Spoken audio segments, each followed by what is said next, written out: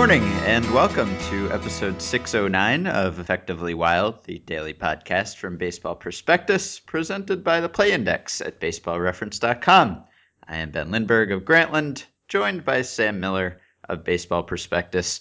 We have a guest today. Our guest has written approximately 27 articles about Cuban prospect Yoan Moncada, including one article about his articles about Yoan Moncada. You might even say he's created a Moncadage industry. Oh No. no. Oh. Wow. Just gonna insert a few seconds of silence for laughter here. Please tell me you didn't write that beforehand. That didn't sound spontaneous to you? He is the lead prospect analyst for Fangraphs, Kiley McDaniel. Hi, Kiley. Hello, thank you. Am I going to get some of that sweet baseball reference money? How does that work? Don't ruin the illusion of the internet for me. Everyone's getting rich off this. We can get you a discount, a sweet discount on the Play Index. We will give you a coupon code that you can use. I'm listening. So, have you written about Yoan Moncada lately? I tweeted about him today, or I guess indirectly about him. There was a slight tweak. The MLB, the last article you're referring to, I wrote about a meta article saying, here's 3 sentences of news, and if you're wondering who this is, here's all the context, and I linked to everything I'd written before. The big news was MLB changed the rules so that all the Cuban players had to do was something they had already done, and then sign a paper that said, basically, I'm adhering to the rules. And the problem was MLB sent the paper yesterday to the agents of these players to sign, and the language on the paper was like 3 sentences, and it didn't match the language in the government's rules as it was supposed to. It basically held the players to a higher standard where they both had to agree that they didn't plan to go back to Cuba and that they weren't going to be welcome there. Which I talked to one of the agents involved, and they said, well, what if Castro says later that day they're welcome back? Then that makes them a liar. Like, I don't want to sign that. And the government policy said either one or the other. Either you weren't planning to go back or you wouldn't be welcome. And then today MLB sent out a revised statement that had that sort of and turned into an or, essentially. And so now everyone seems okay with everything. So that was today's news. It's a never-ending flow of news about this whole topic. It is, and so far we have chosen to deal with that flow by ignoring it completely. It's been Completely defensible stance. It's been an off-season long saga of when he would be eligible to sign and where he would sign, and many steps and setbacks along the way. So let's just start at the beginning. Tell us who this guy is and why he is of such interest. 19-year-old Cuban. He's a switch hitter. Can play in the big leagues, probably second or third or center. I would guess he'll probably start in the minors playing shortstop, but most scouts don't think he'll be able to play there in the big league. So it differs team to team where they'll put him. Part of the reason that there's a difference is because most of the high level scouts that are making decisions on this kind of elite player have only seen him once in an open workout in December in Guatemala, and then once in if their team had a private workout, and that's it. And like the international directors, international scouts saw him play for Cuba in like the under 18 tournaments when he was really good and was hitting like 400 and 500 at these tournaments, and like, all the tools were showing up on the field. But you don't have like VPs and AGMs and people necessarily going to all those events or paying close enough attention to that guy specifically. So most of this buzz is based off of those one open and then I guess one closed workout if your team had it. And the sort of shorthand I've been using is he is a switch hitting Yasiel Puig who can play in the infield. He's a 70 runner like Puig. He can play a premium position, which I guess Puig could technically play center, but he doesn't.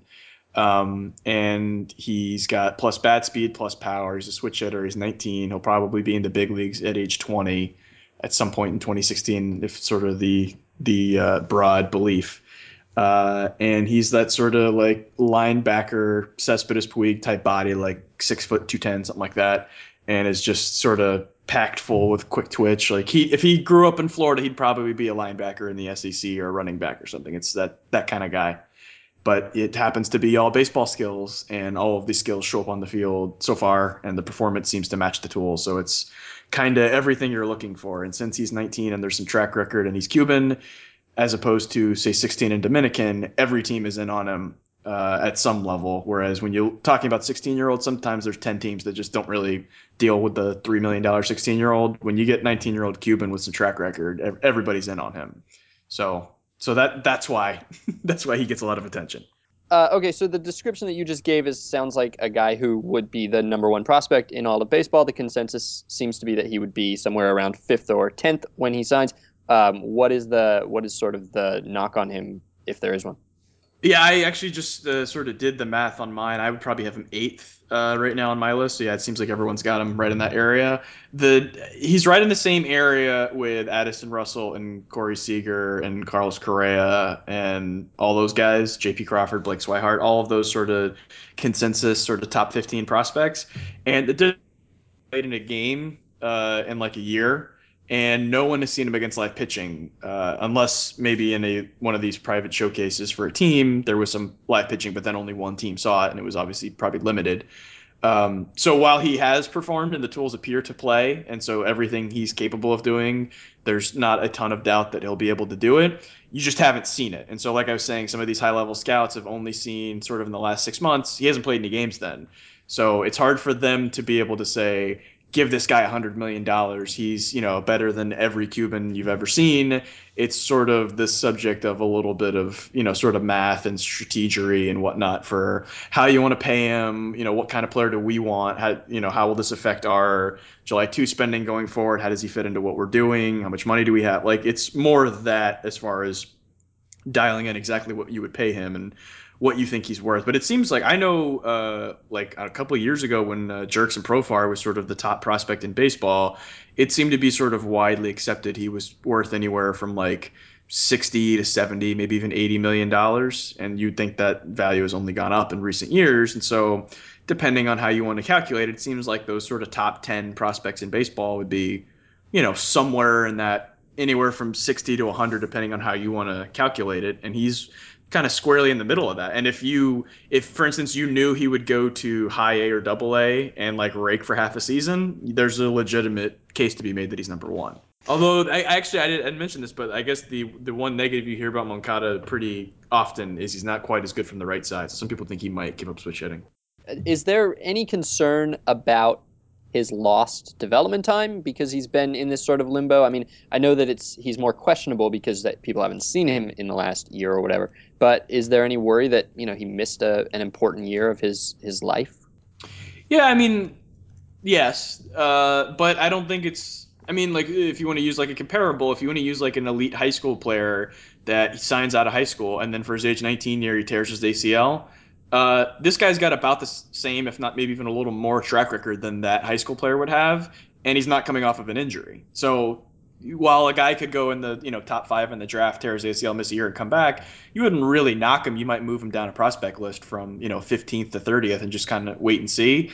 But there's not even an injury thing to worry about here. It's just sort of, a year that was not necessarily lost, because usually when you say lost year with a pitcher, it usually means arm injury. With a hitter, it's usually terrible performance or mental problem or physical problem or injury or something like that.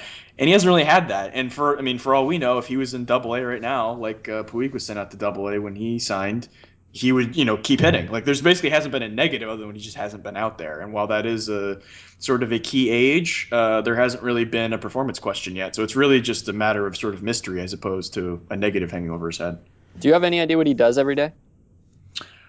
He works out. He's staying with his agent in St. Pete, and he's had all of his workouts in the Florida area. So even some of the teams like the Dodgers and Brewers and Padres that have had workouts that are based in Arizona, they've come to Florida and set up a workout. So yeah, it's. I know there is a Cuban restaurant near where he lives, and he goes there.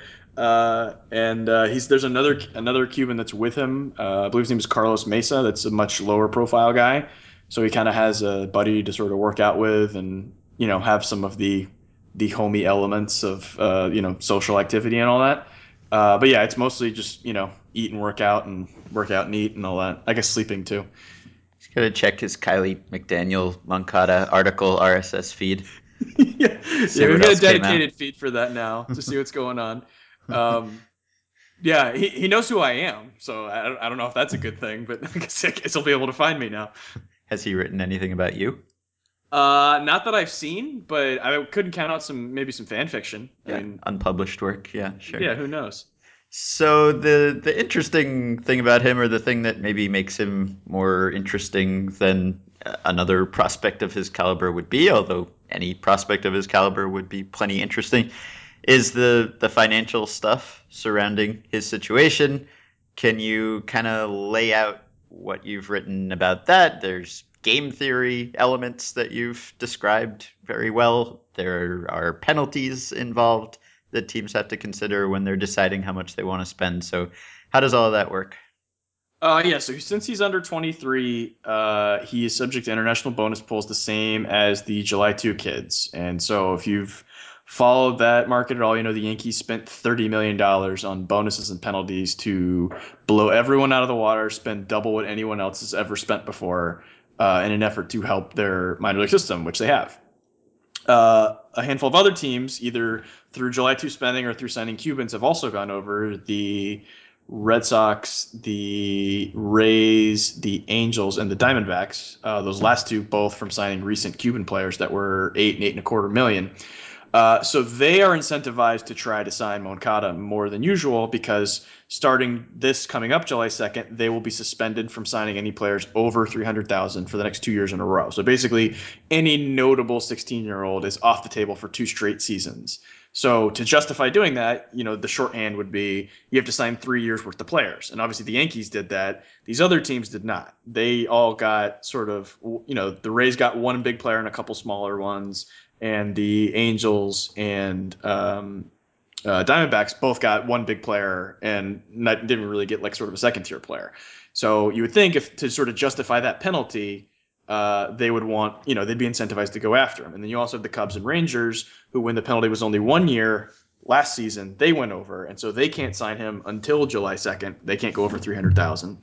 And it appears that Moncada's camp wants to sign soon, and they are incentivized to sign soon, one, to get paid, but also because if they wait on a non-binding promise from the Cubs or the Rangers, who are both very interested and are trying to convince him to wait, they'd be taking the Yankees and Red Sox off the table completely, which obviously you don't want to do, while also waiting until the middle of the season to sign and skipping, spring training and all that sort of stuff and further delaying the whole process. So those two teams are eliminated. And so then you have, say, 28 teams that would like to have him, but maybe 10 that are reasonably willing to pay something close to what he's worth. And so the number that's been quoted most widely is 30 to 40 million. And the way the spending works with this whole July 2 market, like I said, the Yankees, they spend about 15 and then they had to pay a $15 million penalty. It's basically a dollar for dollar penalty once you go over your pool, and all the pools are anywhere from 2 to 5 million.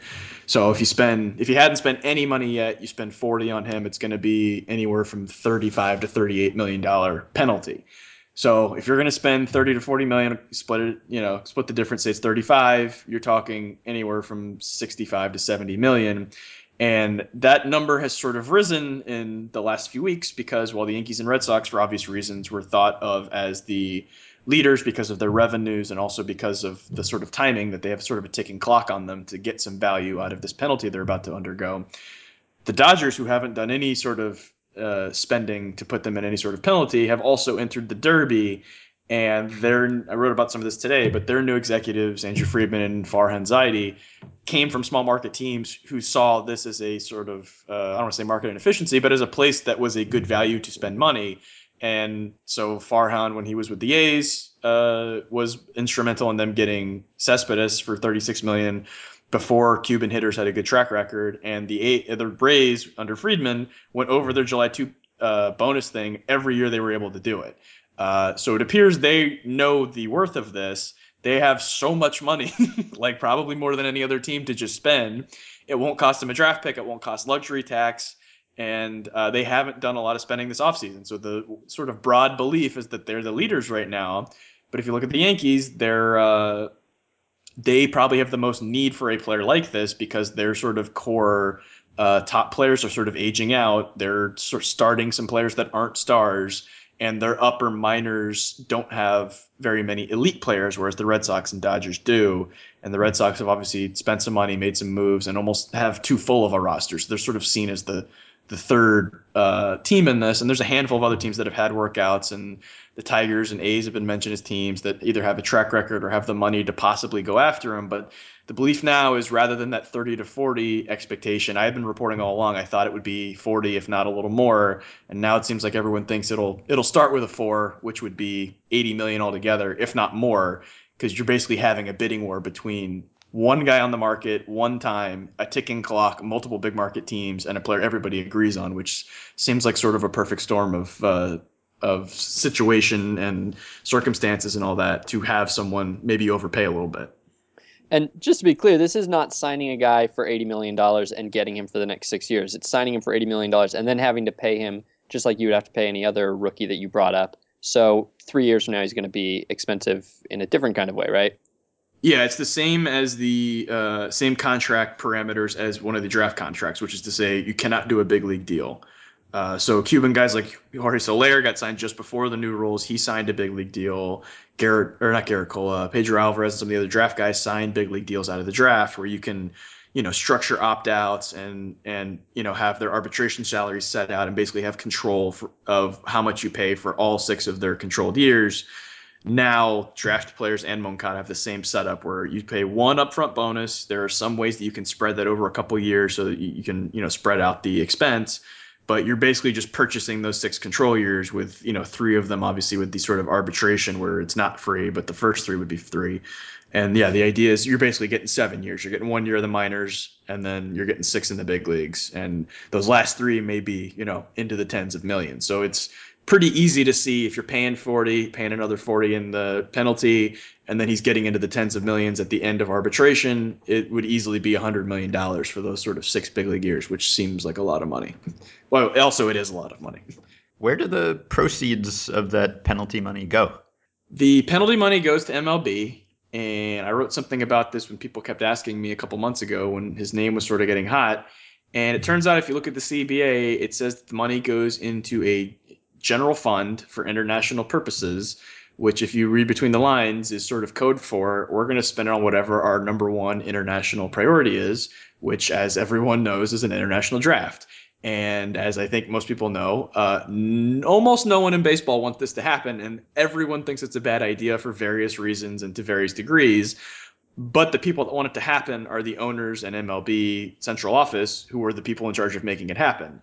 And so the broad belief is at the end of the CBA that ends after next season, there will be a worldwide draft to some degree. Part of the reason people think it's a bad idea is you're having to deal with Cuban and Japanese and Venezuelan and Mexican governments and baseball federations. And like it is just not an easy thing to do. And so this fund that was probably expected to never have more than maybe 10 or $15 million in it now already has like 30 or so. And now it's about to more than double. So this fund that was supposed to just sort of be a slush fund for, sort of helping out with some stuff is now going to become like a legitimate, piece of financial power that can be used to further a thing that almost no one wants to happen, but is sort of inevitable. And the specter of that international draft is making teams more eager to spend while they can in these areas that they won't be able to spend. And so you wrote something in December about how many more teams are planning to outspend their bonus pool over the next year or two. What can you give us an update on how many it is now, and how many even can in a single year? I mean, if every team outspends its bonus pool, then there are not enough players to spend on, are there? Yeah, that's another interesting game theory aspect of this. That if the belief is you're going to have this year and next year as sort of times where you can continue to do this before there's a new CBA and a draft, then you're not. If you're the Yankees, you're not worried about the penalties because the penalties will cover the next 2 years, which you can do whatever you want, but you'll be limited by the penalties. And then when you're able to do it again in year 3, there won't be any more sort of open signings. It'll be a draft, and so then it'll be sort of hard capped and all that sort of thing. So the teams that are not in that group of 5 or 6 teams I named, they all have one more opportunity to spend a lot of money. And the thing I was writing about is if you sort of poll teams, like there's anywhere from 10 to 15 teams that are seriously considering or have already committed verbally to going over their pool this year, which then makes it sound like, well, then that means there's going to be a lot of inflation with salaries. If there's just going to be an extra $50 million around, then that means everyone's getting paid more, especially at the upper level. And then that also means in the last year or two of the current CBA, you're going to have like 20 out of 30 teams that can't spend over 300,000. And then those teams will just be able to sign whoever they want. And so then there's some thought if, it looks like 10 teams have already committed and your team 11 and you're trying to decide if you want to commit this year, you then may see an opportunity to wait one more year and do it in the last year of the current CBA. And the funny thing is, if you ask around, nobody thinks that the last couple years of July 2 or this year that there is a generational franchise guy like a Miguel Sano. Next year, there is. There is a kid that is 14 in Venezuela that is already being compared to Miguel Cabrera. And the two teams that have been tied to him most are both expected to bust past their pools this year and not have a chance to sign him. But then also, do you want to forego Moncada or maybe even forego spending a bunch of money this year for a guy that, for all we know, a year from now, maybe will has lost his luster, or maybe, he'll be Miguel Cabrera, who knows? But, both things are possible. So I'm heading down there on Sunday. There's a big MLB showcase that's sort of it's the week before college baseball opens, so it's sort of all of the American-based scouts that sort of oversee Latin America get to go down and see all the top players. They'll collect them from Venezuela and Dominican and Colombia and all these places. And I was told that there's going to be about 50 players there, and over half of them already have verbal contracts. And you talked a little bit about the language stuff at the beginning, but can you summarize the back and forth between MLB and the Office of Foreign Assets Control, OFAC, that took place earlier this year that kind of changed what Moncada had to do to become eligible? Yeah, at some point when Puig came over, MLB changed their rules very quietly from requiring a general license from OFAC to a specific license. Which, to be honest, I didn't even know about until the last couple months when this whole thing came up with Moncada, and it kind of got explained to me like this is what happened. And so at some point they decided MLB wanted a higher burden of proof, which is basically saying we want OFAC, a government agency, to do an extra level of work for us, which basically has us in a better legal spot to where they've been cleared at a higher level. And so if, say, money goes back to Cuba or something goes wrong or he's accused of a crime, it's not on us for saying we cleared him. The government cleared him even more than we did. So that's sort of the idea behind it. And so what happened was Moncada and then a couple other guys that are, or I guess one other notable guy, Andy Ibanez, that is a lower level guy that'll probably get 5 to 10 million. Both got residency in a Central American country. Moncada was in Guatemala and Ibanez was in Nicaragua, and then moved to another country. Ibanez is in the Dominican, Moncada is in Florida. And once, so to get the general license, all you have to do is establish residency in a third country, which they both did immediately back in like October. And then once MLB clears you, which usually happens within weeks and happened in, I think, October, November for them, then the rules at the prior rules before Puig said that gives you a general license, that gives you cleared by MLB, and you're all good to go. And so that process took weeks, maybe a month. But with the new specific license, that isn't a huge priority for OFAC because their rules say that general license is fine, but MLB said they need a specific license. And so OFAC is basically being asked to do something that they don't think is necessary. And so it takes a long time. And so these players were ready to go in like October, and then we're waiting 6 months later and still don't have the paperwork yet. And so what happened was once Obama announced that he was sort of changing those sanctions with Cuba and looking to sort of lift them if things go well with the negotiations, OFAC changed their rules and basically further said that the general license is good enough and the specific license is kind of getting phased out or is less important or less of a priority. And so then the agents went to MLB and said, can we change the rule? And MLB says, we're looking at it. And then while MLB's taking their jolly time looking at it, I wrote about it on a Monday. And then by Tuesday, a couple more articles came out about it from Yahoo and Baseball America. By Wednesday, there was a comment from MLB saying, we're trying to figure this out. But they were clearly trying to buy time. And then OFAC came out on Friday and said, we will not give a specific license. We've done all we're supposed to do. MLB, get with the program and, allow these kids to sign because they have all the clearance they need. And then by this Monday, the next week, MLB said, okay, fine. The general license is fine. They were apparently what was done in October was fine. We just made them wait for no reason. But to sort of do a cover your ass move, we'll get them to sign this sworn statement that says the things that are in OFAC's rules, we will sign something. So basically, MLB thought the best way to cover themselves legally was to make them get this extra license. OFAC said we're not going to give it. And so MLB said, all right, well, as a proxy for that extra level of legal coverage, we're just going to write out this sheet of paper with like 3 sentences on it that sort of quotes OFAC's rules. And if you sign that, then that should be good enough. And that was the thing I mentioned at the beginning, that they sent it out to the agents and to the teams, and it was actually worded incorrectly and was actually even more stringent than OFAC's rules. And so the agent said, all right, make it actually mirror what OFAC said, which was sort of a further, I don't want to say bungling, but like there have been some sort of missteps by MLB, and this was yet another one. And what are the long-term implications for baseball of softening the sanctions? Are we coming closer to teams being able to scout Cuban players in Cuba? That was mentioned in the memo that went out on Monday that teams are still told you cannot scout Cuban players in Cuba, and that these new rules only apply to players that are already out of Cuba. And a couple of days later, some more players defected. So presumably MLB will now be forced, because of this hurried timetable by players continuing to defect, to say what the rules are going forward. Although it would appear they can't really. It would appear the rules that they announced for these 3 players will apply to the next players. They just haven't said that sort of to the teams yet.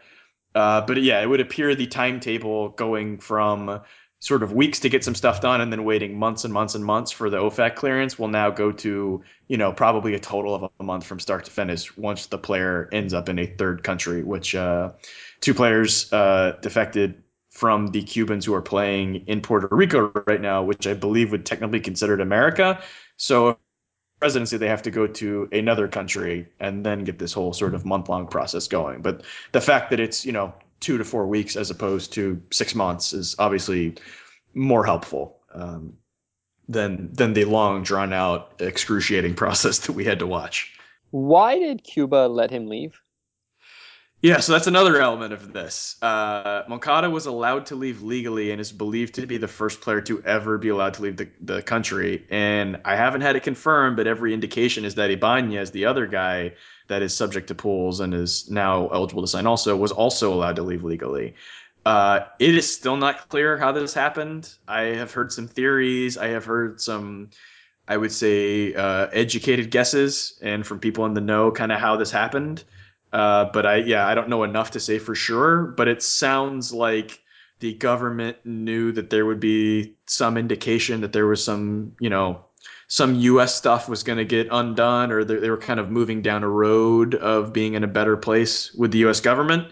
And so I think it may have been a show of good faith or a new policy. But I can say from what I've been told, it was not a here's a document, hop on a plane and leave. It was still like a trying to pull teeth to actually get these players out of the country. And I was told that there were multiple sort of flights that both of them were sort of pulled off of in sort of like, oh, your papers aren't in order. And like, it was sort of a surprise when they were actually allowed to go. So it still wasn't a super easy process. And it's not like fly back whenever you want to, open arms type deal. It was still a little, it clearly hadn't happened before, and so there was still a little bit of friction in the process. But they both got out, and it's hard to say how that's going to go work out going forward, because I think whatever the U.S. works out with Cuba will have a lot to say about it. Because at this point, Americans can go into Cuba, but it has to be with like sort of a specific visa and sort of a work reason.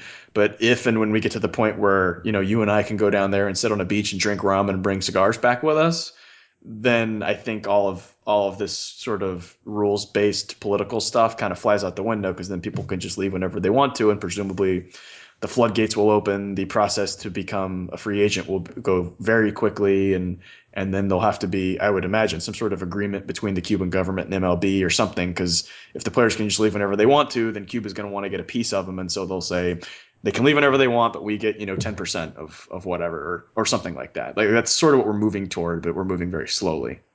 So to recap all of the intrigue that we've discussed here, we've got the first Cuban who ever left legally. We've got all this OFAC stuff and the rules changes there. We've got all this attention to how absolutely ludicrous the international signing bonus restrictions are and how kind of unfeasible they are. We have essentially $40 million that is going to go to funding an international draft at some point.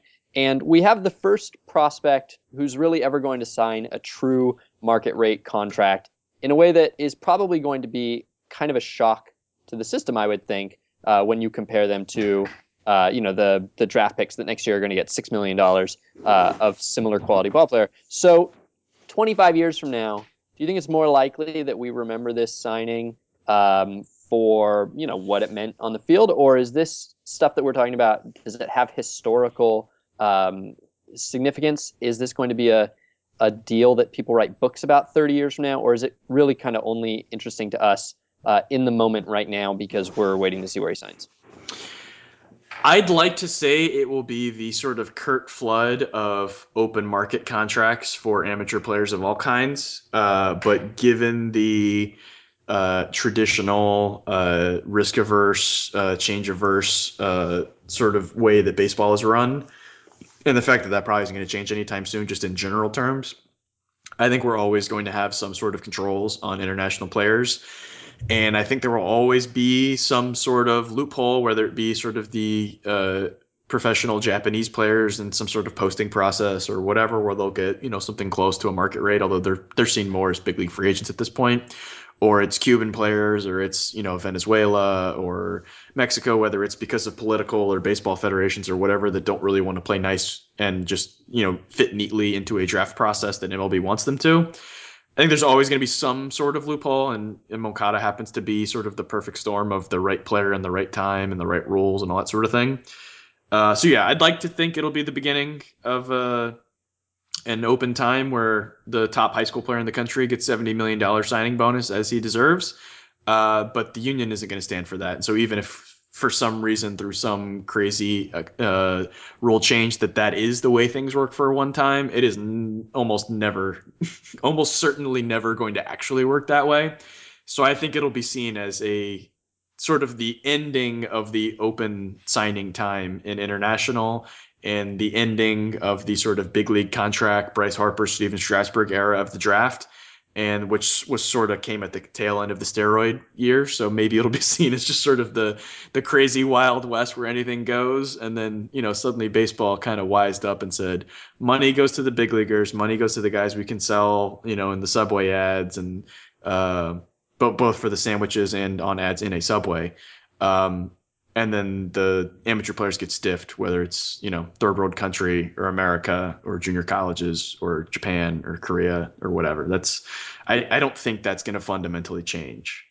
So when do you anticipate publishing your Moncada contract analysis? Is it going to be between now and spring training? Yeah, he's going to sign before spring training. There's no reason to wait that long. I know he still has like some workouts with teams, and I'm sure some of the teams that are most interested would like to get sort of one more look at him, or maybe get like a team president in there. It's that sort of level of guy if they haven't already seen him. But the teams that matter, probably the Dodgers and Yankees are the two teams that are sort of in the mix. They probably already know what they're going to do, and there might just be sort of a due diligence, week, maybe 2 weeks. And the teams that are going to, try to hang around 30 million and hope the price stays down there, I think they'll be eliminated pretty quickly. And the teams that are maybe thought to be in that area but might go up to 40, I think they'll sort of throw in their high bid and try to see if they can work into it. But yeah, I would expect, let's see, right now it's February 6th. I don't see any way he isn't done by March 1. So I would guess sometime this month. When do you think he'll make his debut? He'll play in the big leagues. Oh, okay. I would guess that he would do a combination of A ball and double A this year.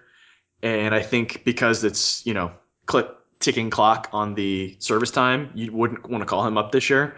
And I'm not sure he'd be ready because he'd be playing at age 19. And then I think 2016, he would start at Double A or Triple A, and then it would be once he's ready. Depending on the team, some teams are more aggressive with that than others.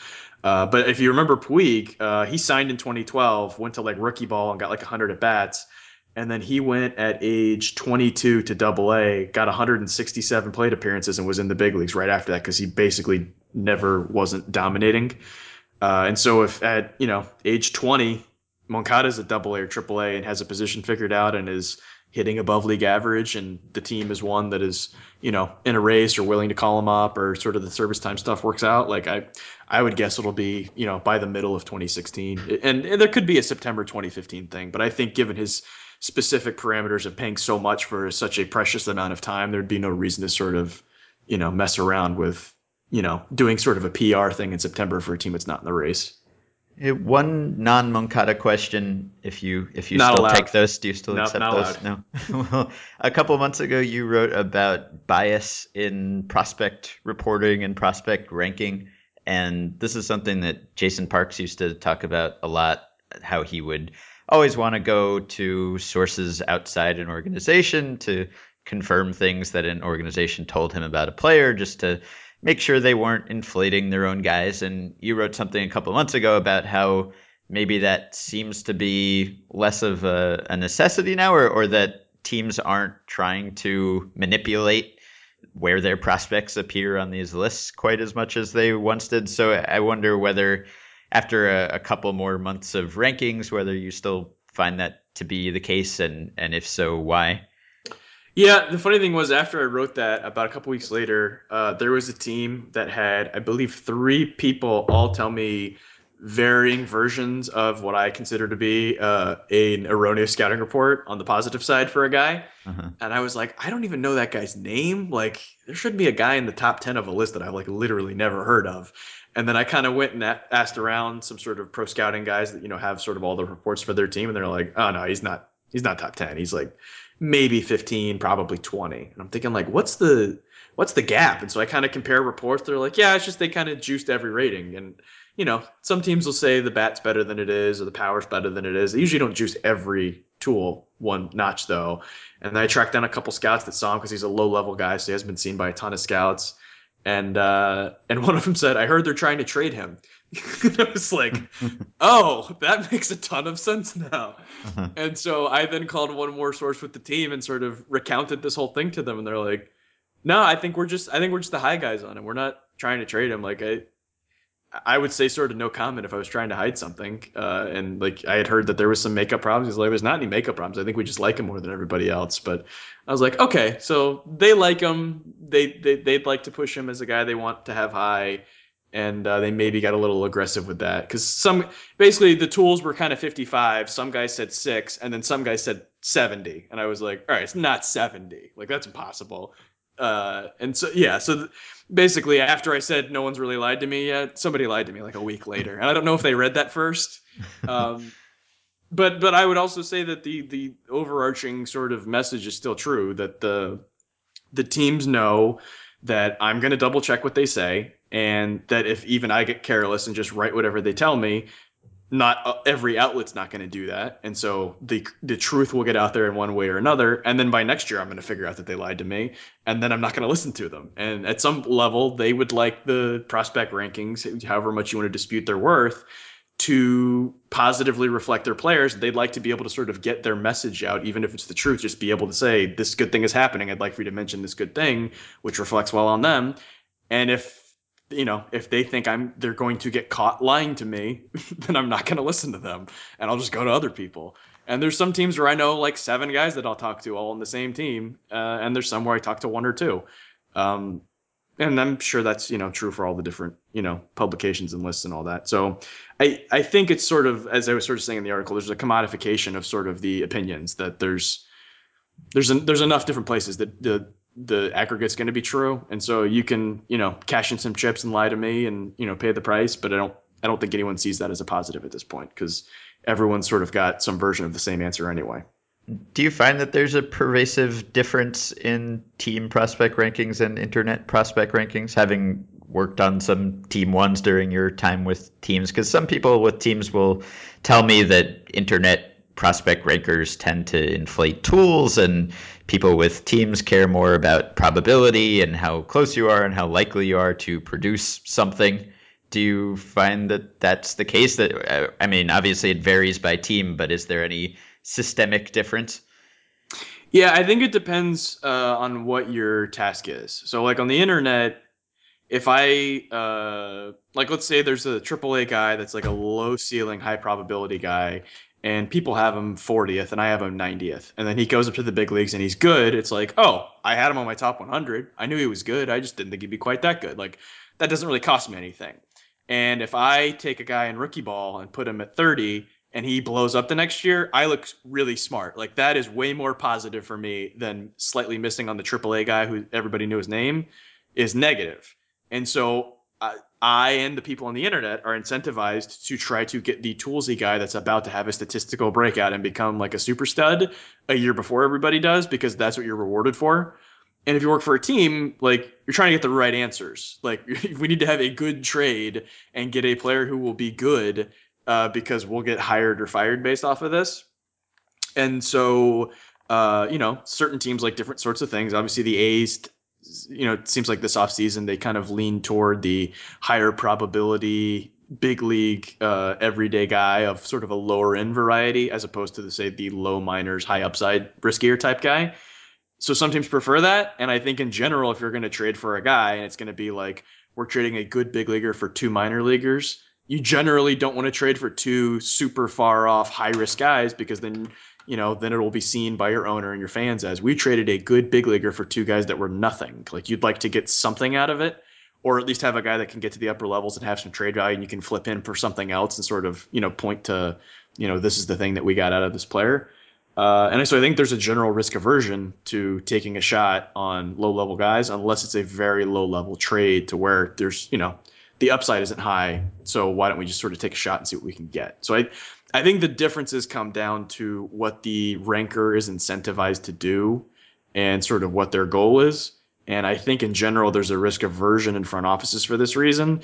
And I think there's probably people running toward risk, especially sort of the lower level tools guy on the internet, because that's where sort of the greatest reward can be.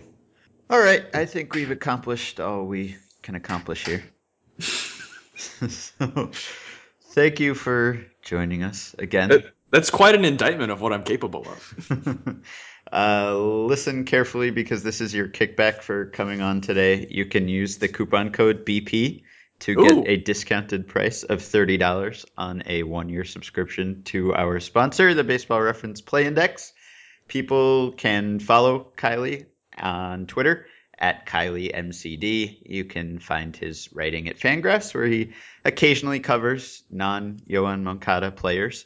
And we are back to 5 a week, officially back to 5 shows a week. We are starting our team preview series on Monday. I can't see Sam, but I'm sure he's beaming ear to ear. Back to 5. I won't give away what team we are starting with, but we are again going in reverse order of PECOTA projected win totals, so you can probably figure out where we're starting. So that is something to look forward to next week. Please rate and review and subscribe to the show on iTunes. Join the Facebook group at facebook.com/groups/effectivelywild. Thank you, Kiley. Do you think people want to hear me talk more? Do they think they got enough? There are other avenues where they can hear you if they're that desperate. To be fair, I am super tired of listening to me talk, so so I'm going to leave now. All right, everyone have a nice weekend. We will be back on Monday. With 3 people, there's always the risk that if I stop listening, I will ask the question that's already been asked and answered. I've done that one before, yeah. Yeah, it's brutal. It's happened before when I'm doing it with Carson, where he'll get into a super long question that takes like 5 minutes, and then he'll get to the end, and I'll be like, "You cut out for a second." And he'll be like, "Oh, I'll ask it again in a shorter version." I'm like, "Oh, thank God." But now that I said that, you can't use that as a move because that's my move. But over Skype, you always have that out. If you kind of tuned out, be like, you cut out, you got a little scratchy there. I missed the keyword, or you said do or do not. Wait a minute, you guys told me that I cut out. And got a little Sorry, I'm going through a tunnel, Sam. I gotta go.